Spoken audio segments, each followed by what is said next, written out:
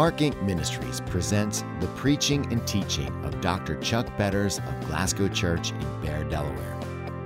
This sermon is part of the In His Grip series that can be found along with other various resources by visiting our website at markinc.org. That's www.markinc.org.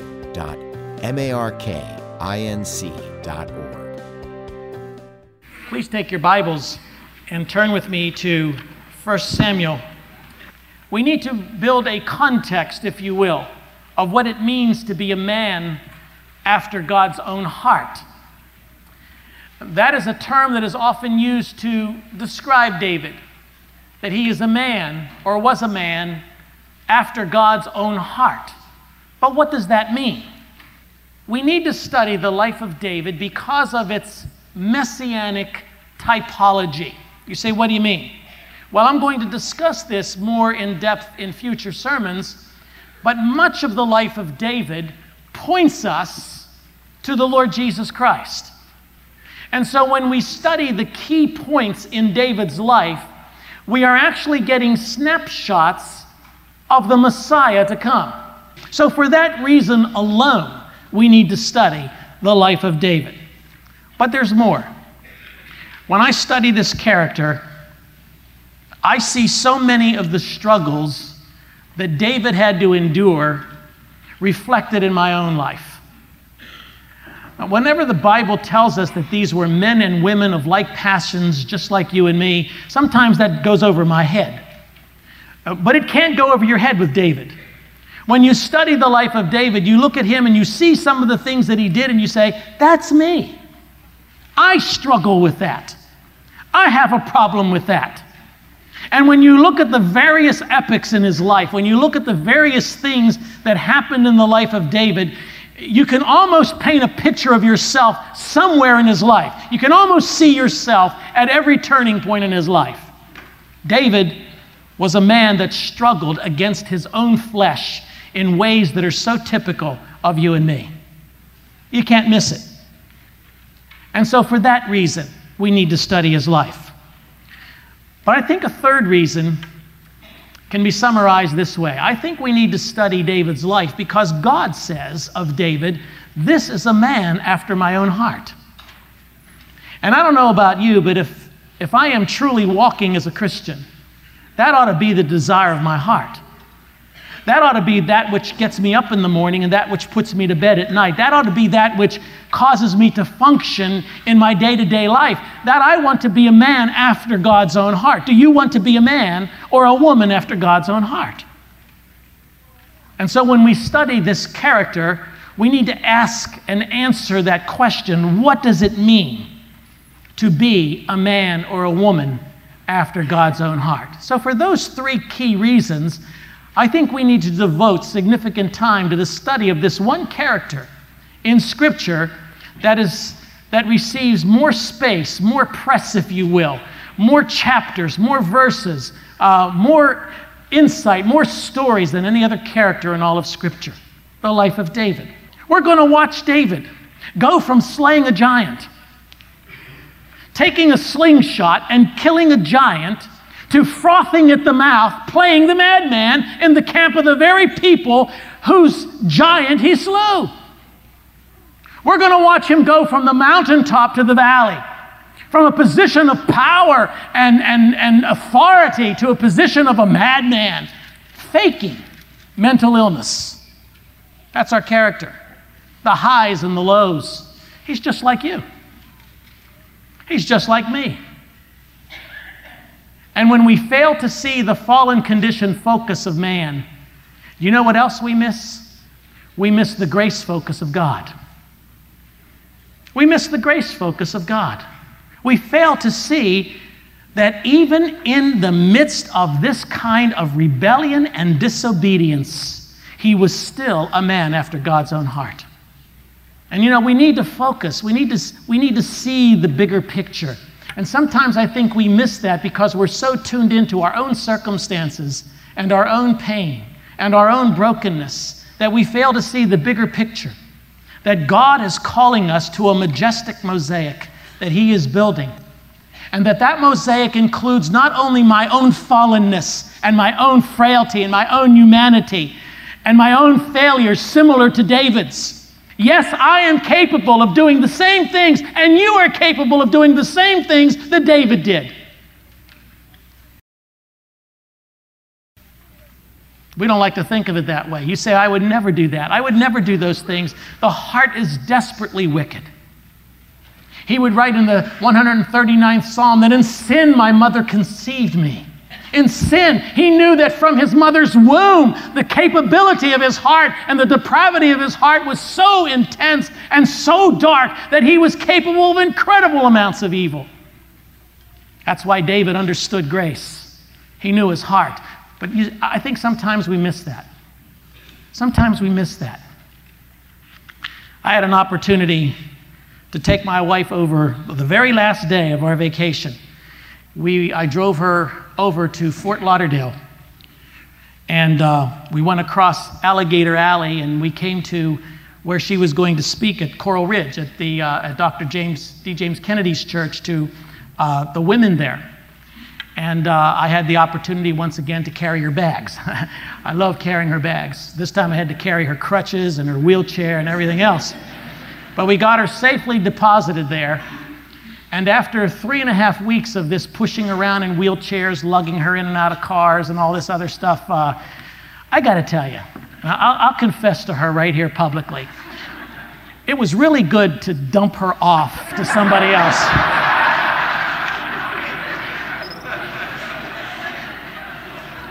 And I needed like 10 minutes to myself. And so she went in to speak to the women, and I went out to breakfast. I thought, I am going to get 15 minutes at breakfast by myself, drink my coffee. And the waitress came to me. First thing you get to these restaurants sometimes, and when you're only one person, they stick you in a chair right close to everybody else. I don't like going to a restaurant and eating close to somebody else. I like a little distance. I like my space, if you know what I mean. Well, they put me in this chair, and all the other chairs around me were empty. And I thought, well, that's all right. I can still get some of that alone time. And I sat down, and she asked me what I wanted for breakfast. I said, everything on your menu. And she brought everything on her menu. Big pancakes, eggs, ham, bacon, sausage, muffins, coffee. She says, you want orange juice? I said, yeah. What size? I said, large. Give me the largest you have. And this woman brought this plate of food, and I just sat there and I said, I'm just going to enjoy this breakfast. World, leave me alone. Let me have my breakfast. Then I looked up. Here comes the Bob story. And there were 3 men. The waitress was leading the way. 3 gay men. And they sat down right next to me. Now you say, how do you know they were gay? I knew they were gay.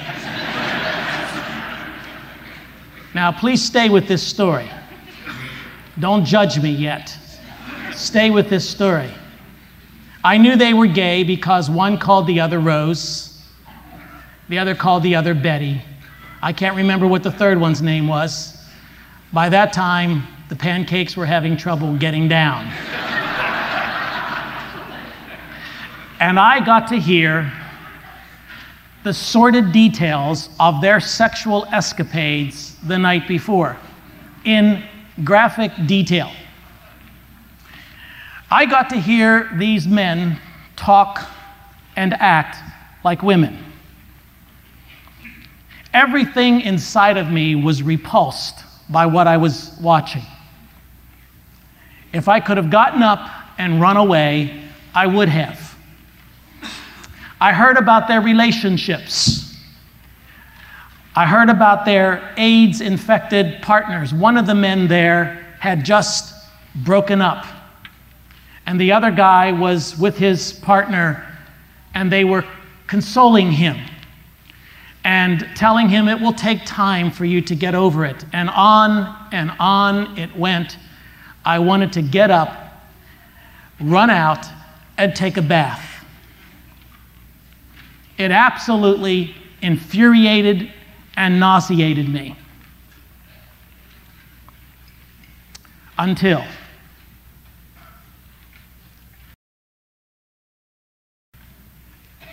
almost like a light bulb went on.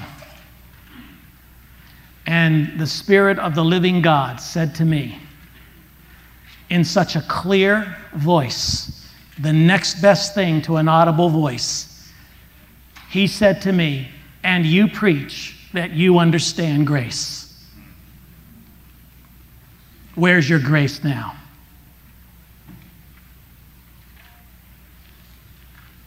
All of my judgment, all of my repulsion, all of my hatred, all of my prejudice, all of my moral pride just seemed to come out of my mouth.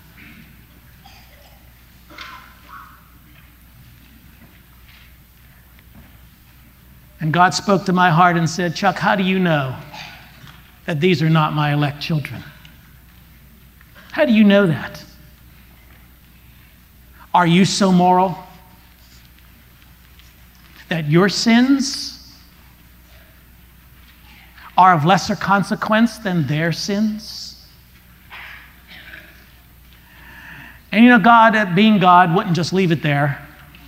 He began to enumerate for me my sins, starting with my own sin of pride and arrogance with the people sitting right beside me. That waitress, an old woman, who more than likely did not know the Lord, at least based on her language, treated those men with greater dignity than I did, with more respect than I did. And instead of wanting to run away because I was repulsed by their behavior, I wanted to crawl under the table because I was so repulsed by my own. Grace.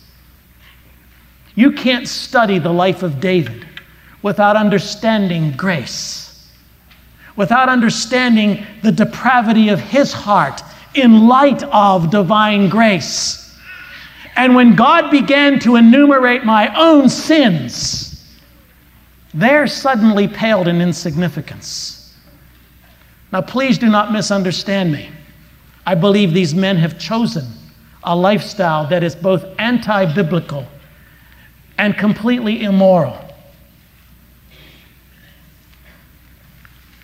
But that does not negate the sin in my own life and the judgments in my own life, the things I need to do to clean up my own life.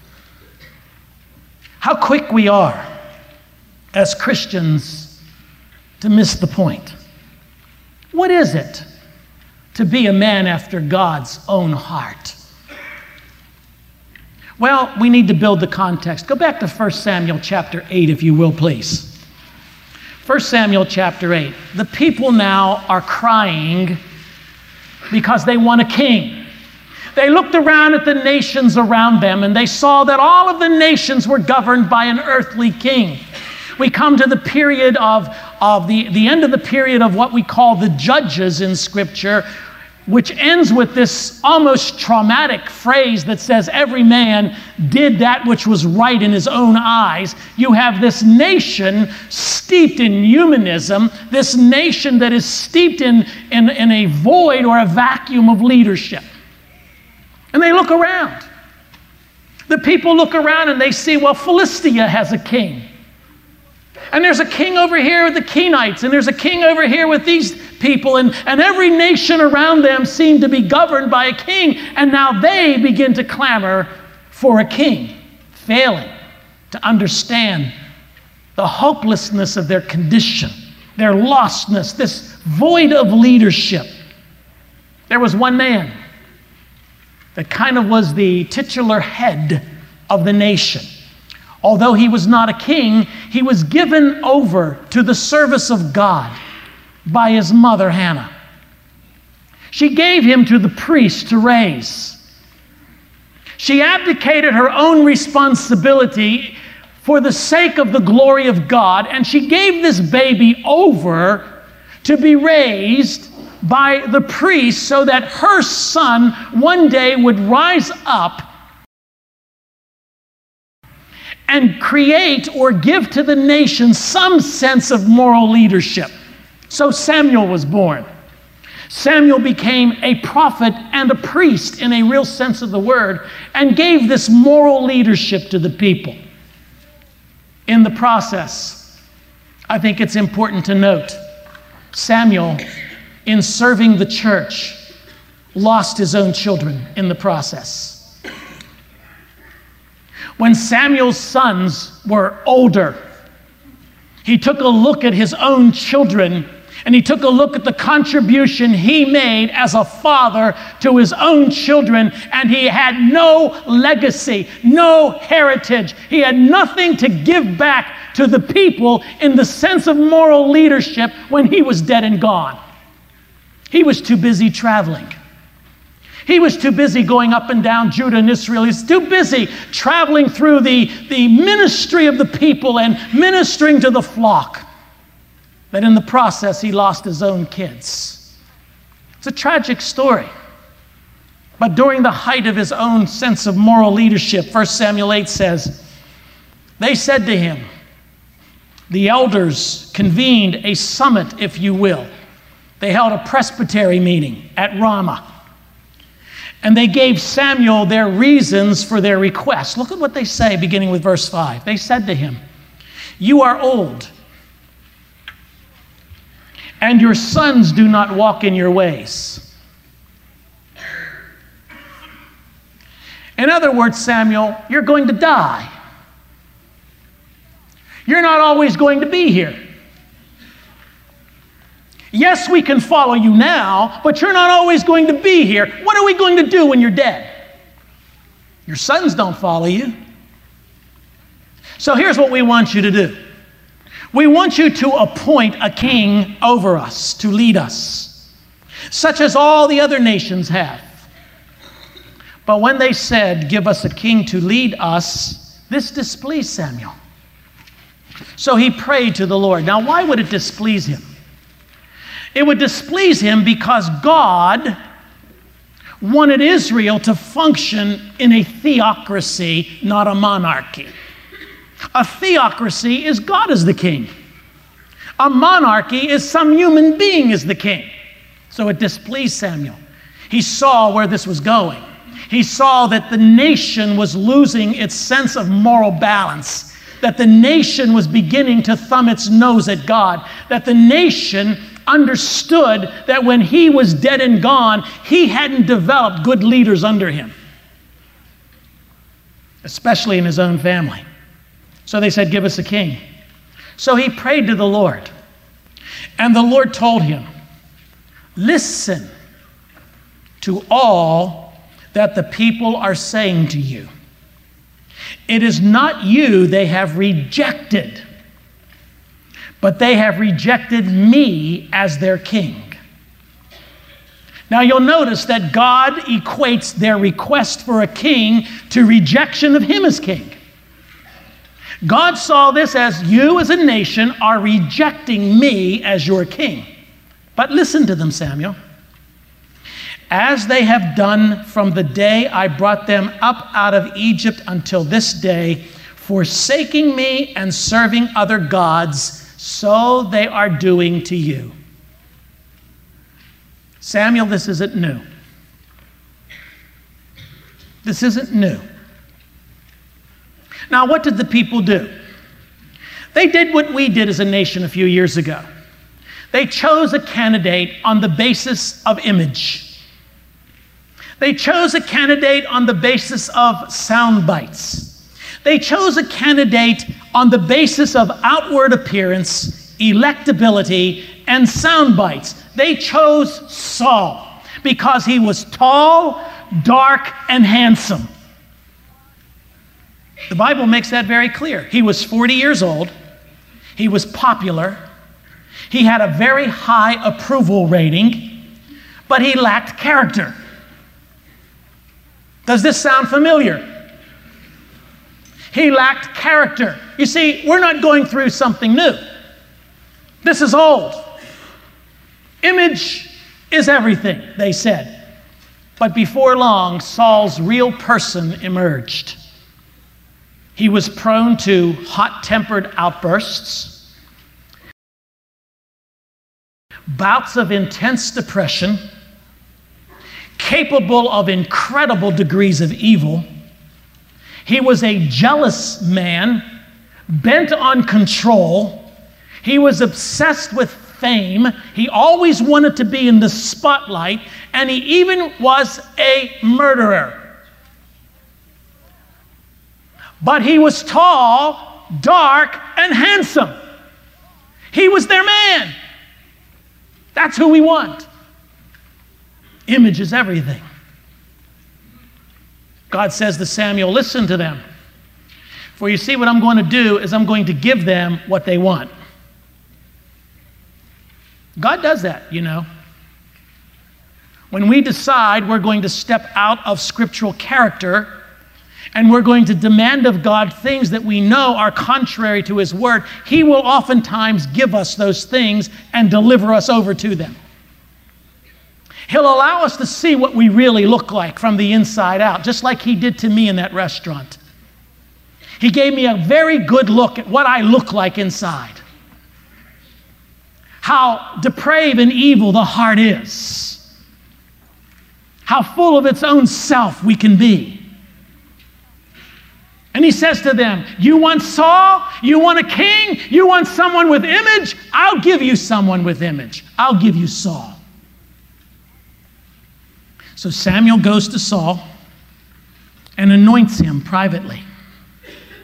He was a nothing and a nobody as far as his roots are concerned. Look at 1 Samuel chapter 9 and verse 21. Saul answered, but am I not a Benjamite from the smallest tribe of Israel? And is not my clan the least of all the clans of the tribe of Benjamin? Why do you say such a thing to me? I'm just a puny backwoods guy. I'm just a piece of dirt from this least of the tribes. At one point in his life, he understood that. But something happened. It's called power. Something happened to the character of the man. Now, I want to show you something. It's important to understand this. Turn to 1 Samuel chapter 15. Here's the story. Beginning with verse 1, Samuel said to Saul, I am the one the Lord sent to anoint you king over this people, Israel. So listen now to the message from the Lord. This is what the Lord Almighty says. I will punish the Amalekites for what they did to Israel when they waylaid them as they came up out of Egypt. Now you have to go back and read that story. When Israel was coming up out of Egypt, the women and the children and the weak and the infirmed were in the rear of the pack. The Amalekites surrounded the rear of the pack and waylaid Israel and attacked their women and their children and their weakest and their most infirm people. And it was a bitter exchange. And God promised then, I'm going to bring judgment to these Amalekites. They're not going to get away with this. They appear like they're getting away with it now. But down the road, I am going to bring the full measure of my justice against these people. So now Samuel goes to Saul and he says, now I've anointed you king. This is what God says. I am now evening up the score with these Amalekites. Here's what I want you to do. Verse 3. Now go, attack the Amalekites, and totally do to them what they did to Israel. That's how you have to read this now. It's a gory picture. Destroy everything that belongs to them. What's that word? Destroy, what's the word? Everything. Underline that. Everything. Now, what does everything mean? What we know it doesn't mean is some things. Do not spare them. Put to death men and women, children and infants, cattle and sheep, camels and donkeys. Now, that's a whole new sermon. There's a sense of outrage in you right now, isn't there? How could that God order that kind of genocide? Not only do I want you to destroy everything that they own, I want you to destroy their lives. I want you to take the men, I want you to take the women, I want you to kill the infants, I want you to kill the children, because I don't want any offspring. I don't want the Amalekites to ever come up again and say, here are the Amalekites. The Amalekites as a people need to be wiped out in judgment for what they did to Israel. Now those were the orders. Got the picture? So Saul summoned the men and mustered them at Telaim, 200,000 foot soldiers, 10,000 men from Judah. He goes down to the Kenites and he says, you were good to Israel when they came up out of Egypt. So here's fair warning, get out of town. There's going to be a big slaughter here. So the Kenites pack up their bags and they take off. Saul says to them, we're going to have mercy on you because you had mercy on Israel. Hit the road, and they hit the road. He sets an ambush. He goes in, and verse 7 says he attacked the Amalekites all the way from Havilah to Shur to the east of Egypt. Go back up to verse 3. Here are the orders. Now go, attack the Amalekites, and totally destroy everything. Kill the men, kill the women, kill the infants, kill the children, kill the donkeys, kill the cattle. I don't want to hear any sheep bleating. I don't want to hear any cows mooing. I want them totally and completely obliterated from the face of the earth. And Saul, I want you to do that. Verse 8. He took Agag, king of the Amalekites, alive. Uh-oh. And all his people he totally destroyed with the sword. Verse 9, but Saul and the army spared Agag and the best of the sheep and the cattle, the fat calves, not the skinny ones, the lambs, everything that was good. These they were unwilling to destroy completely. But everything that was despised and weak, they totally destroyed. Now verse 10, then the word of the Lord came to Samuel. I am grieved that I've made Saul king. Please don't misunderstand that. Anthropomorphic language always refers to God expressing feelings in human terms so that man can comprehend the depth of his heart. God is not saying, oops, I made a mistake. He knew what would happen when he chose Saul. He gave them Saul, but now he's saying, I am grieved because sin always grieves God. I'm grieved that I made Saul king. Because he has turned away from me and has not carried out my instructions. Samuel was troubled. See, this is a man who knows the heart of God. What troubles God troubles Samuel. Can you say that of yourself? What troubles God troubles you. It troubled him so much that he laid awake all night grieving before God, mourning before God, laboring before God, because he knew God was upset. It upset him. Early in the morning, Samuel got up and went to meet Saul. Get this, but he was told, Saul has gone to Carmel. There, he set up a monument in his own honor, and has turned and gone on down to Gilgal. Saul leaves this scene and he goes to Carmel. And there on Carmel, guess what he does? He builds a monument to himself. But he's not finished. He goes from Carmel to Gilgal. Samuel meets him there.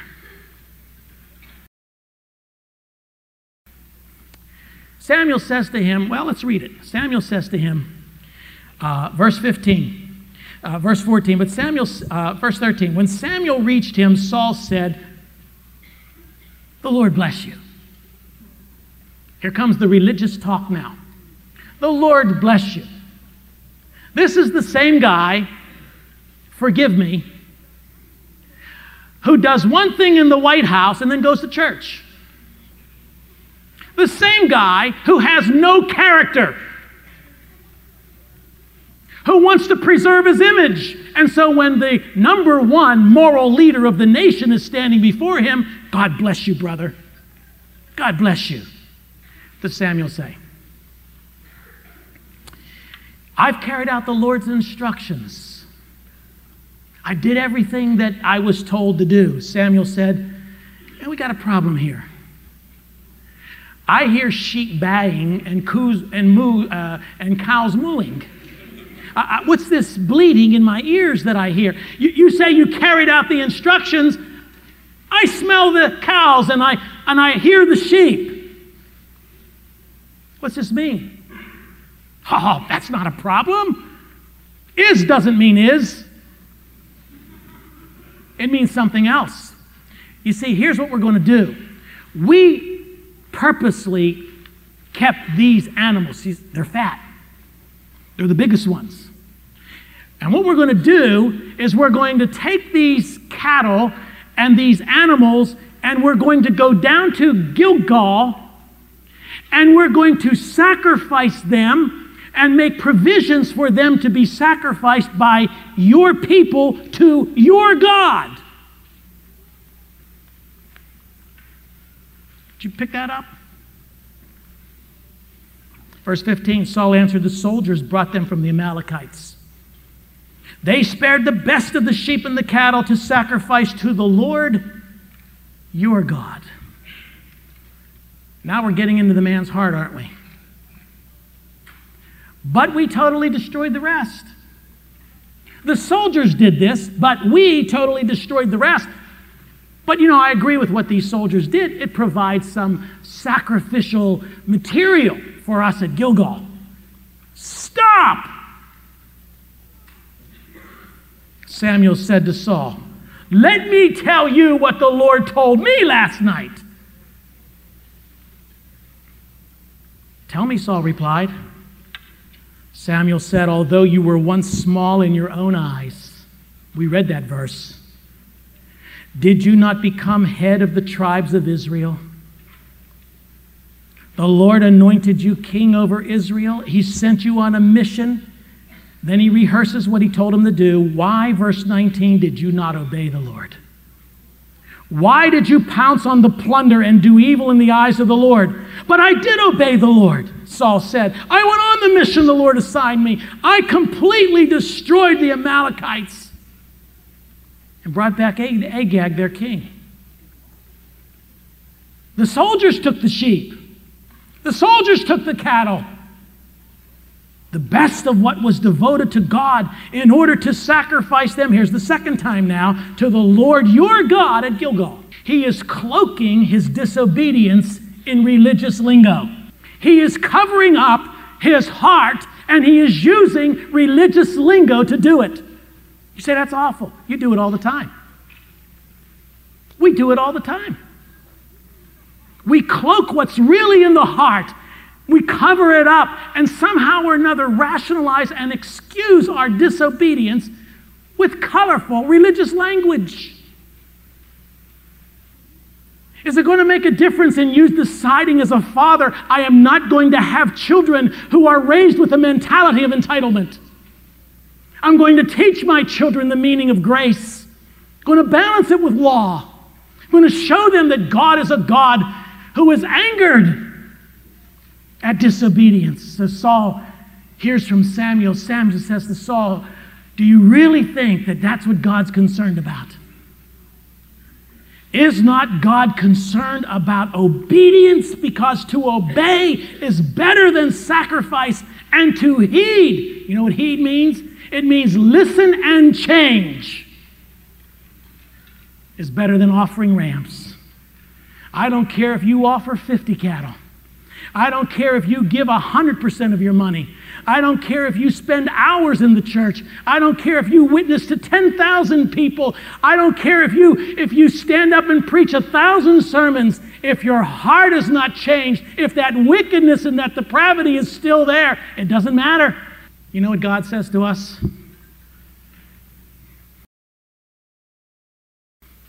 In a little different way. Chuck, as you're sitting in Denny's, what is this bleating of the sheep that I hear in my ears? What is this lowing of the cattle I'm listening to? While you sit in judgment of those around you with your own hate. But Lord, I can sure preach against that sin. I can preach against it with the best of them. I can show you scripturally why they're wrong. I know that, Chuck, and they are wrong. Do you love them?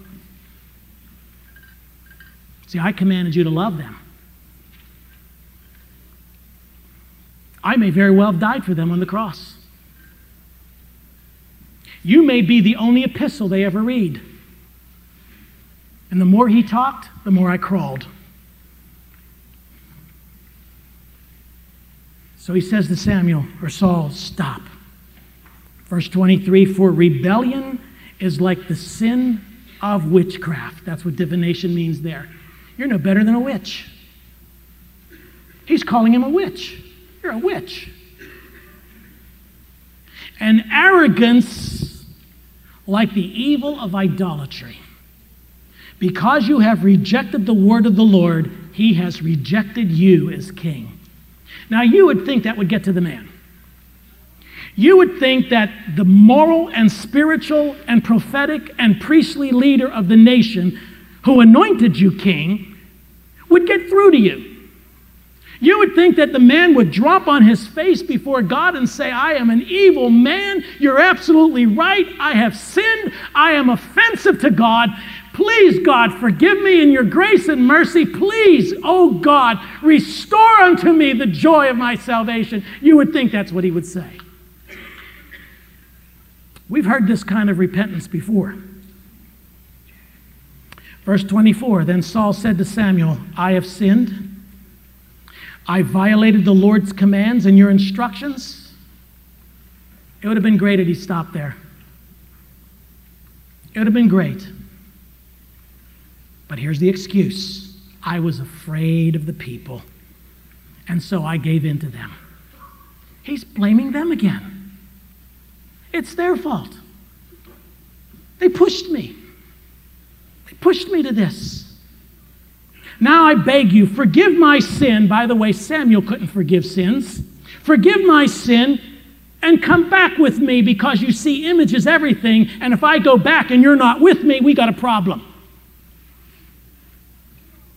I'm the king, we all know that, but you're Samuel and the people respect you. And if I show up without you, I'm in trouble.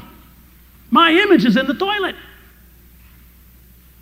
Does that sound like repentance to you? I will not go back with you.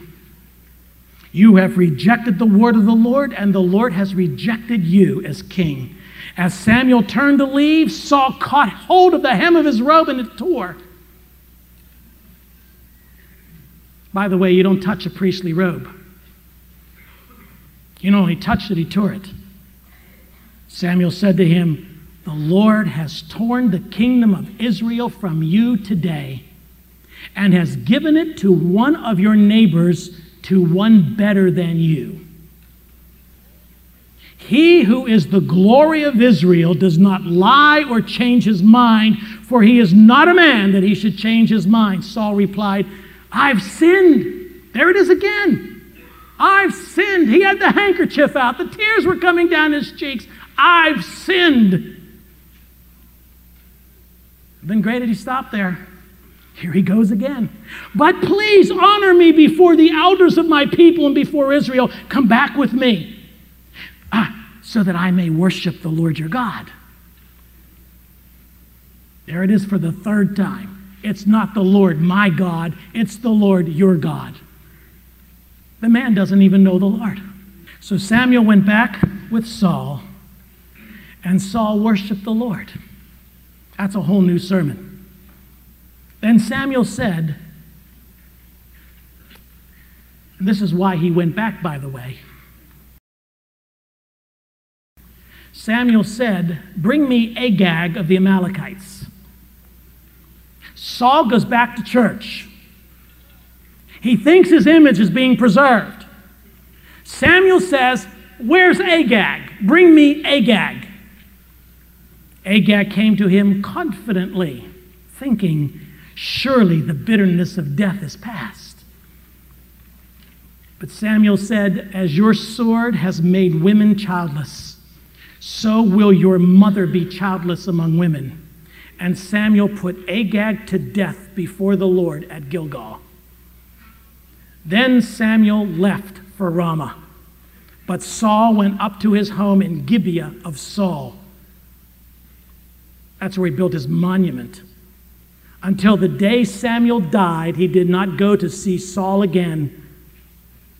And I have this underlined, though Samuel mourned for him. And the Lord was grieved that he made Saul king over Israel. You say, Pastor, I thought this was a series on David. You've been talking a lot about Saul. This is the background, the backdrop into which David is introduced onto the scene. David becomes a season of refreshment for a people that had become frightened, had lost hope, and had been under the culture of a madman for years. Long before anybody knew God had rejected Saul, God rejected Saul. I want you to think about that for a moment as we close. Long before anyone else knew that God had rejected Saul, God had rejected Saul. That's a frightening thought. And I say it unapologetically. You see, you can't experience the grace until you can understand the depth of the depravity. This is the backdrop, but God does not abandon his own. Grace emerges when Saul's character led the people into great disillusionment, insecurity, and international danger. God once again speaks, and for the first time, we are introduced in Scripture to a man named David. This program has been brought to you by Mark Inc. Ministries, proclaiming the truth that God is sovereign and you can trust him. Please visit us online at markinc.org to learn about other available sermons and resources.